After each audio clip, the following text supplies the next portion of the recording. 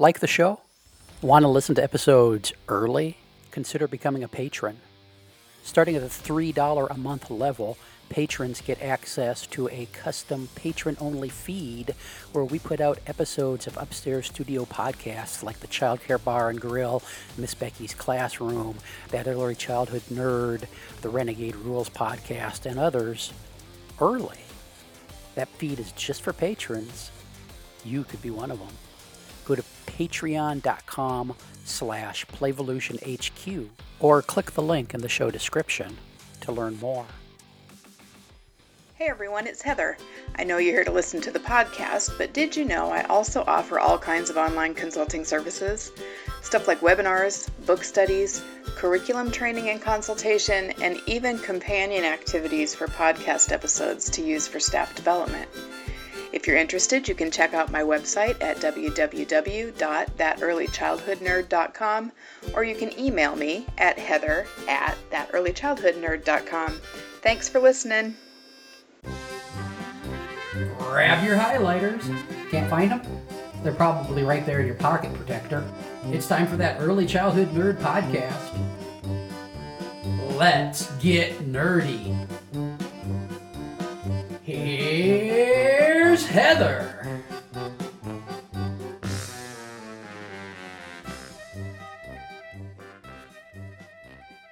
Hey everybody, welcome to another episode of That Early Childhood Nerd.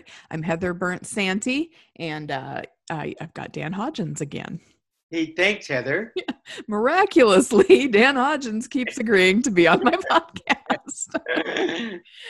So thank you, welcome. I emailed Dan a few weeks ago with a question that I thought I really wanted to hear his opinion on, and I thought if I want to hear it, probably everyone else does too. So here we go. But I'm going to start with a quote, and then we'll jump in. But so this is from Francis Wardle's book, Oh Boy, Teaching Strategies for something. I don't remember the subtitle. Yikes. But it's Oh Boy by Francis Wardle. Yes. And he was on the show a few weeks ago. But anyway, he writes, there's no research or theory in the vast early childhood body of knowledge that supports the view that children can only learn while sitting down quietly. In fact, there is growing research that suggests movement is positively associated with learning. Children need to be encouraged to move throughout the day, both indoors and outdoors, and this movement needs to be viewed as a very positive learning process, as opposed to an impediment to learning or something that needs to be controlled, which is kind of where we started to go before I hit record and I made you stop. So this came up for me because I have some friends who are parents who are their children are starting online kindergarten, and the parents are very worried because it's hard for their children to sit still and attend to online kindergarten. So they wanted some ideas for fidgeting kinds of toys. And what I sent them instead were ideas for big body movement breaks. So, just the idea that a fidget toy might really help one child, but it can't be the only answer if a child is telling you that they need to move their bodies rather than be sitting in front of that screen. So I wanted to hear your thoughts, Dan, on fidget toys in general, movement in general. Yeah, I think learning.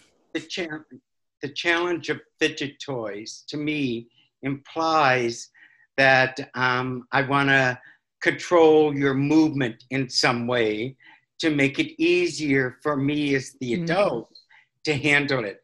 I understand, especially with parents and children being at home and the world is really different now. But so therefore, I think sometimes we look for things that might make it easier for us as adults rather than looking at what the child really needs. So part of my concern about the whole fidget toy thing is that, maybe if we had this, we can stop the child from being so active. Mm-hmm.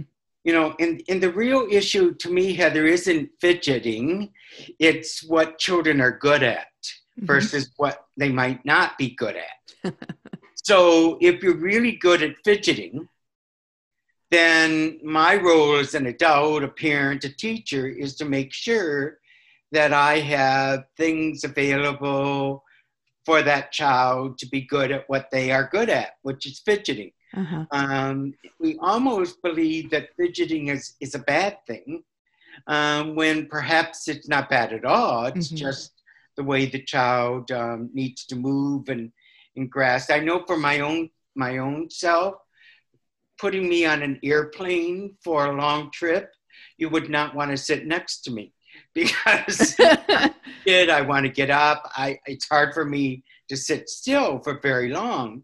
So if it's that difficult for adults, you can imagine, what it might be for children too.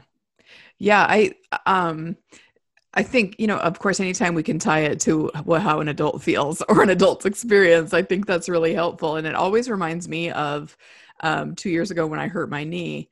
I couldn't cross my legs during meetings. And just that I was constantly aware of the fact that was my comfort position and that's what I needed to do. And so I was not focused, even though I was sitting still. Right. And looking like I was focused. My mind was only thinking about how much control it was taking to sit that way. That was so uncomfortable. So I think about that a lot, whenever we're talking about asking children to sit for longer than they're able to, or that they just don't want to.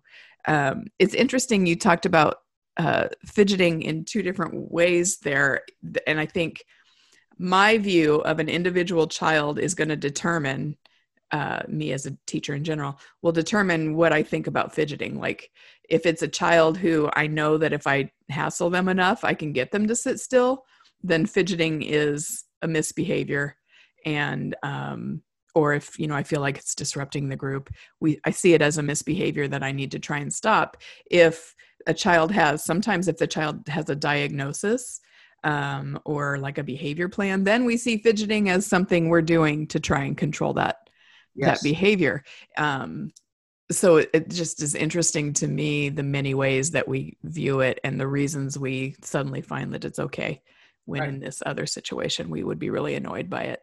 And that's what I meant by whether or not we view fidgeting as something the child is good at versus something the child is bad at. Because if we view fidgeting or being active as bad, then we're probably going to get more challenging behaviors because the child needs to demonstrate how good they are at it. Right. So I'm always thinking about, okay, let's say we're in a classroom or even at home, if they're looking at a computer screen and they're sitting in a chair, I think the chair invites children to fidget, especially if they're an active child, because it takes a conscious effort for children to sit down. It's not an unconscious.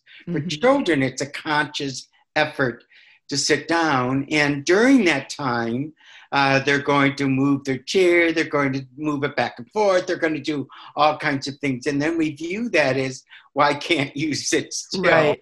And yet the chair is giving the opposite view to the child. Maybe I could stand in it. Maybe I could get underneath it. Maybe I could push it. Right. All those components that are really natural. Yeah. Look at all these opportunities you've presented me with by giving me this chair. Right. So sometimes we actually invite children to fidget without even thinking about it. I'm always thinking when I go visit programs, the active child has a really hard time sitting down for snack, for example. And I'm a believer that why do you have to sit down to eat? Now, I understand if you have a toddler, it's a way to corral them. But if we're talking about children in general, is it perhaps more productive for the child if they actually got to stand up? Yeah. Eat. I call that happy hour eating. It's what adults do sometimes when they go out to have a drink, whatever. They stand up at the stand-up table and eat. And I'm thinking, nobody's scolding them for doing that behavior. So I think sometimes our approach encourages or discourages what I think is natural behavior for children. Yeah.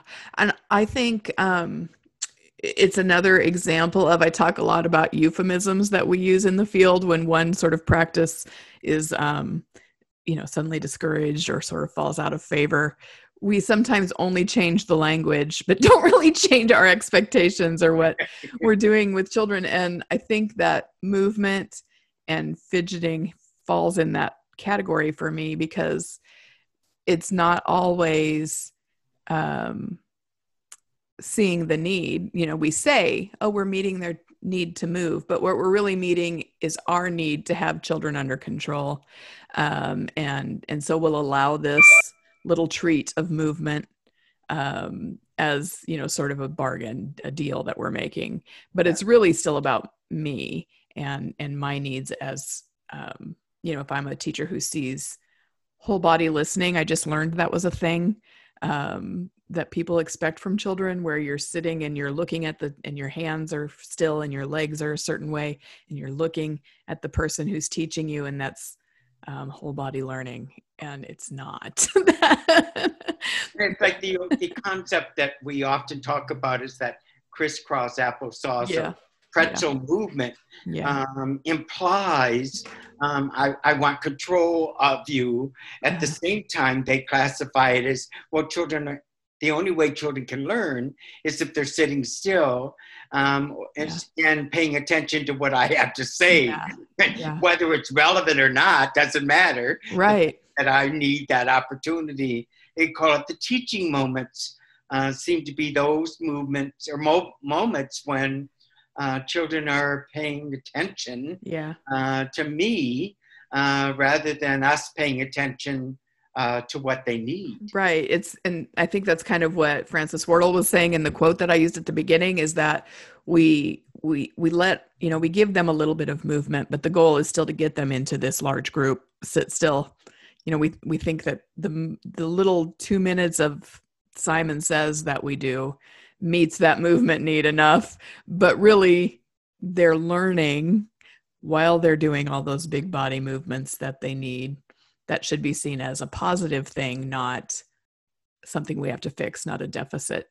Yeah. And when I talk with teachers, they frequently talk about children who run a lot, who jump a lot, who move a lot, as a child who needs some sort of control, versus the child who has learned to pay attention to what the teacher wants and therefore does it by sitting still. Those kinds of behaviors as being the child I like better than the child who fidgets or moves. Calling the prancing child who the boy who holds onto his penis and jumps around. Prances, That's the prancing child. It's also a hip hop artist.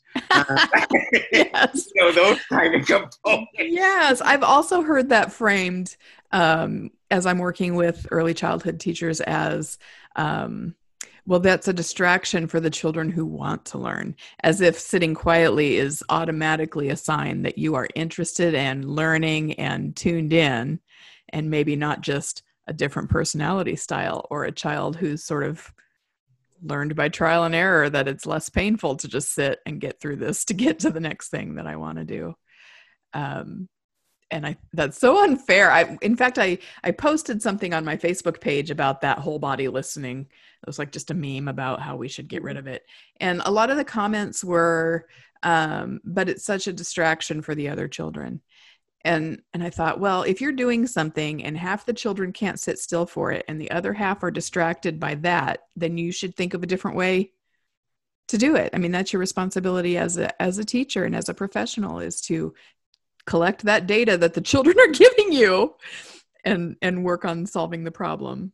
Right, and that's what I meant at the beginning. If you notice the child is really good at fidgeting, then it's my job as a teacher to look at how to give that child more opportunity to fidget. Right. And to because it's what he deserves, not because we get control in terms of that component. And whether or not it's distracting or not, I think probably it's more distracting for the adult who's interested in teaching in a way that might suggest the only way that learning can take place is if I pour out information. Sure. And in an online learning setting, what choices do we have? Like that's So I always, even with power struggles, I'm always looking at, most of those can diminish the more activity that we have for children, especially if it's full body energy kinds of experiences. So I often look at how often does a child who really needs more activity get to do that in some way indoors. I think we're better at it outdoors, although I'm really concerned that we're even starting to control that now. Oh, yes, definitely. Yes. We start certifying outdoor playground equipment and making it less safe. Right. And talking about taking the classroom outdoors, and suddenly you have dramatic play outdoors, which really lends itself to being still, even though you are out there. Yeah. Where typically you would be doing more movement or painting. Not that that's wrong. If children want to do that outside, that's one thing, but just being intentional about it, because also you're taking away sometimes the one opportunity that they have to really move and run and yell and the things that they need to do sometimes. And have control of what they need. I think part of the whole idea of why fidgeting can be distracting is what adults say, is we're not really giving children the opportunity to choose what they need in terms of their energy levels. And it's going to be different for different people. Some children can sit for a long time at a task that they're really interested in, or somebody else might be a floater in terms of their development. And one is not better than the other. They're just different in terms of their needs. Yeah. And if we give children the opportunity to control that, it becomes less, quote, distracting. Yeah. Yeah. We, in my class, the last year in my preschool class, had one, we do like a story time in the morning, and we sing and we read a book and we talk, and, maybe 10 minutes depending on their interest. And one little guy just needed to be circling the room that whole time, and he would just be walking around, but he was listening. He could contribute to the story. He would come over and talk about the song and then go back to wandering. Right. And nobody else cared. The other kids were right there, and that's fine. But I had a grad student then say, well, why does he get to do that when no one else does? And I said, because he's the one who's showing me that he needs to do that. So, if the other kids needed to do that, we'd be talking about ways to make it okay for them to do it too. But none of them have expressed that need. So they're hanging out over here with us, and he's doing his laps, and it's all okay. Right, right. And plus the fact, if you've got a child who's saying, teacher, he's standing up and pushing me, well, you might want to get closer to me then. Sure. Yeah. Rather than saying, well, Jason, stop doing that. Can't you hear what Carl is saying? You might want to get closer to me because he really needs to move right now. It's more receptive. It invites that it's okay to be active, because that's my big concern, is we're giving the message that it's not okay to be active. Yeah, absolutely. And we don't want to do that because one is not better than the other. It's just one may be easier for us, but it's not better. Yeah. And I'm wondering whether or not we think it's easier, but in reality, if we're trying to control a child's movement, it's like saying, I'm going to stop you from running down the hallway, even though the hallway says, run, thing, where the other child is screaming, teacher, he's running. Well, I see that. Let's get up to him. Let's get him. Yeah.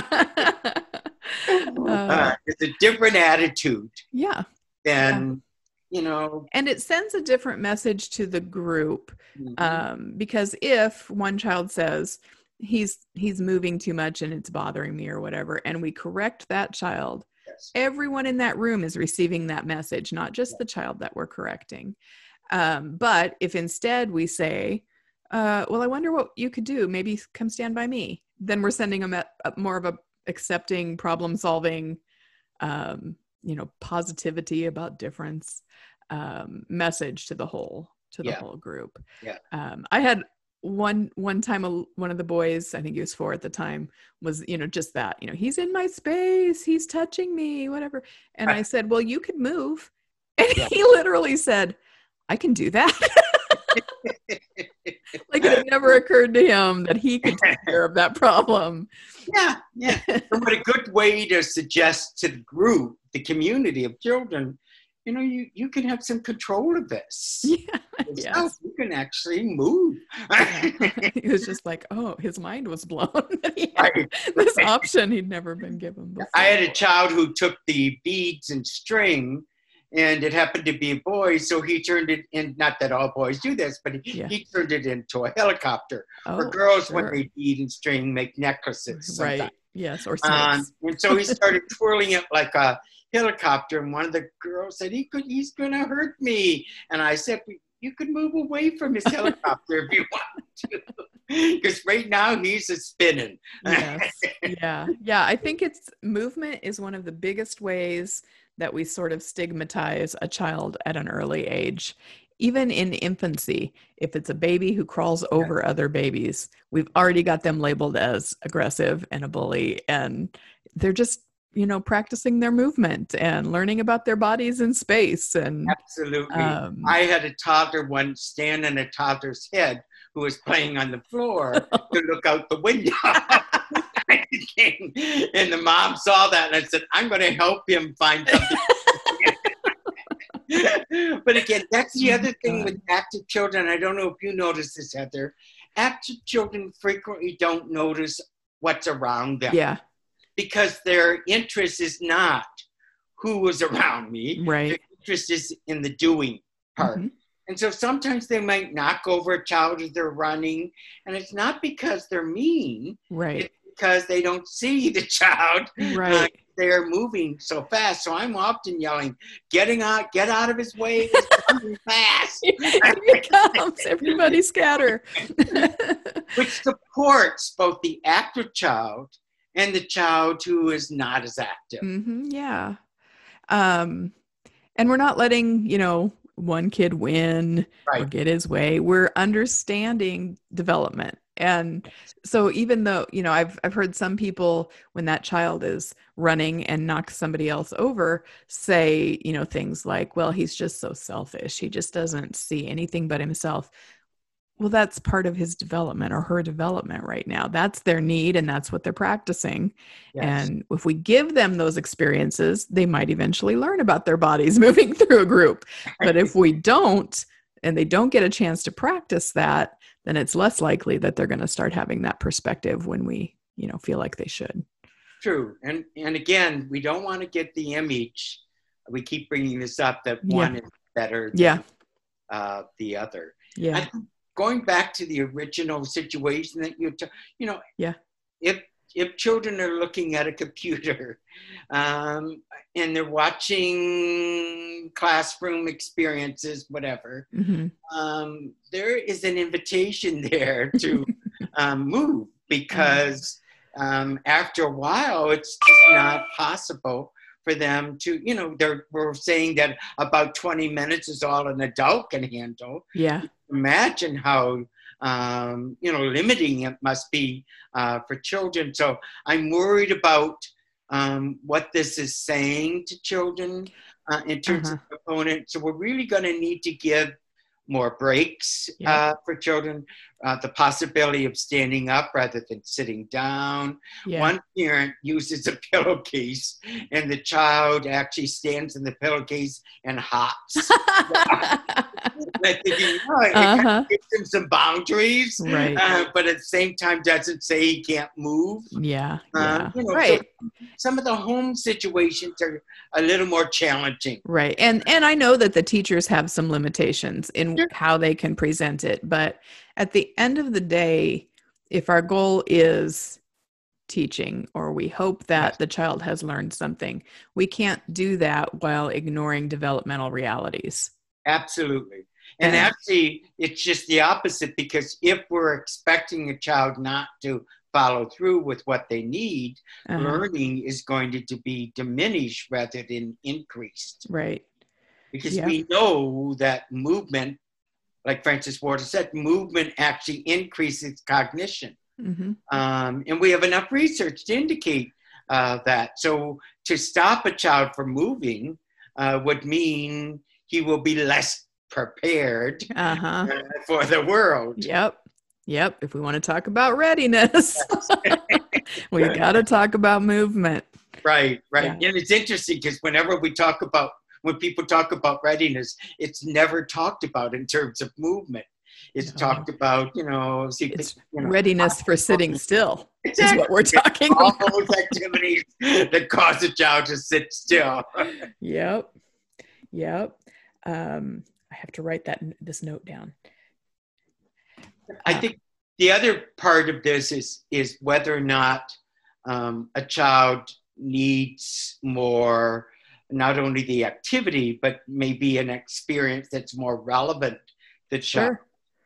Because the relevancy of an activity would decide sometimes the movement of the experience. Because I've seen children sit and do things with active materials for quite a long time. Right. In some cases. At the same time, that child might need to run frequently too, but it doesn't mean that child can't sit. It just means that it depends on what the experience is, whether or not it's relevant to them. Right. When my son was in childcare and he was probably 3 or 4, they wanted to talk to me about their concerns about his fine motor development because he wouldn't sit and do the, written worksheet or whatever. But he would stay at a sensory table for an hour if you'd let him. Perfect. And, manipulating things and figuring out how to use his hands and wrists and fingers to meet those goals that he had for himself, because that was relevant to his interests and his experience. But it did. And I think that's the case with a lot of movement conversation is, paying attention conversations. And we talked about this, actually, a podcast that's coming out this week, Dan. We talked about the need to, or the fact that sometimes these problems that we see in children are not problems in the child. They're problems because they're not doing what we want them to do. Right. When we want them to do it. And so we pathologize the child, but really it's our expectation that we need to. That was a long, crooked way of getting there, but that's where I'm going, is that it's like so many things. We have to stop and think about our own practice, our own goals, our own implementation before we automatically assume that a child needs a fidget toy to get through this. Right. It's interesting to me because as adults, we can go to a concert and watch people bounce all over the stage and not at all say, why don't they slow down? Why don't they be less fidgety? We're jumping with them or we're singing with them or whatever. Yeah. We seem to tolerate that much better than we do children who jump around and make a lot of movement experiences. And I think that's an important part of that, because the most difficult person to change, of course, is the adult. Yes. Because we think it's easier to change the child. And we think it's our job to change the child. Exactly. Like that's our view of teaching sometimes. Yes. Finding what they do wrong and changing it. Yeah.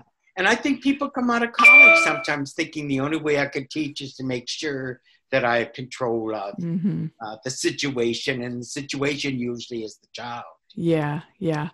I'm teaching a curriculum in early childhood class this semester, and I think they might be a little bit confused because our first essentially 4 weeks of work have been talking about relationships and talking about expectations and talking about things that aren't, necessarily lesson plan activities and what they think of as curriculum. But we're sort of setting the foundation that you can't plan curriculum until you understand this other stuff. I totally agree with that. And if you got the child is fidgeting, you can't really help fidgeting unless you realize the need that he or she has in terms of their own development. And yet adults typically want to move right into changing and stopping, essentially, the activity. Yeah. Or the active experience.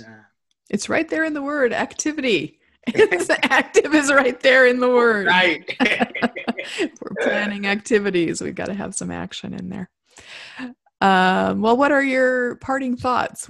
What's your last word of advice, Dan, for people who are I say wondering this a about lot, the many directions. most endings, Heather, and I'm sure people get tired of it, but you really need to take a look at what a child is good at Yep. and support what they're good at. So if they're really good at being active, then take a look at what I need to provide to make sure that he or she has that opportunity to be active rather than deactivate the child. Yeah. Because that sends a powerful message, which improves relationship, which improves all our other efforts with young children. If we can establish from the beginning, or as soon as we can, or as soon as we see the need to, that we're there, we're on your side, we see you as a competent person, we're going to meet your needs, then that's going to, if we actually do need them, then at some point to sit and listen and whatever, they're going to be more likely to do that because we've established this and given them ways to meet, to be good at. The other thing too is getting kids ready for kindergarten. The implication is he's going to need to learn to slow down. Well, I think my responsibility is help the parents stand up for the child's activity level. And so I'm often saying, say to the teacher, how can I help you get over it? Because I think that's a more supportive for children than it is, okay, we're going to practice not moving as much. And that creates whole dilemmas for children and families. Yeah, lots of stress for families. Yeah. All right. Well, this was great, Dan. Thank you so much. Thanks for having me. Good topic. Always welcome. All right. And thanks everybody else for listening. And I know you probably enjoyed listening to Dan as much as I did. And come back next week for a new episode. Bye, everybody. That's the show. Now go get your nerd on.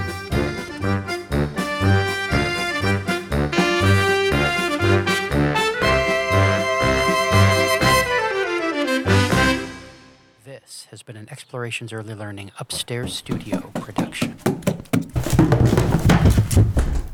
Oh.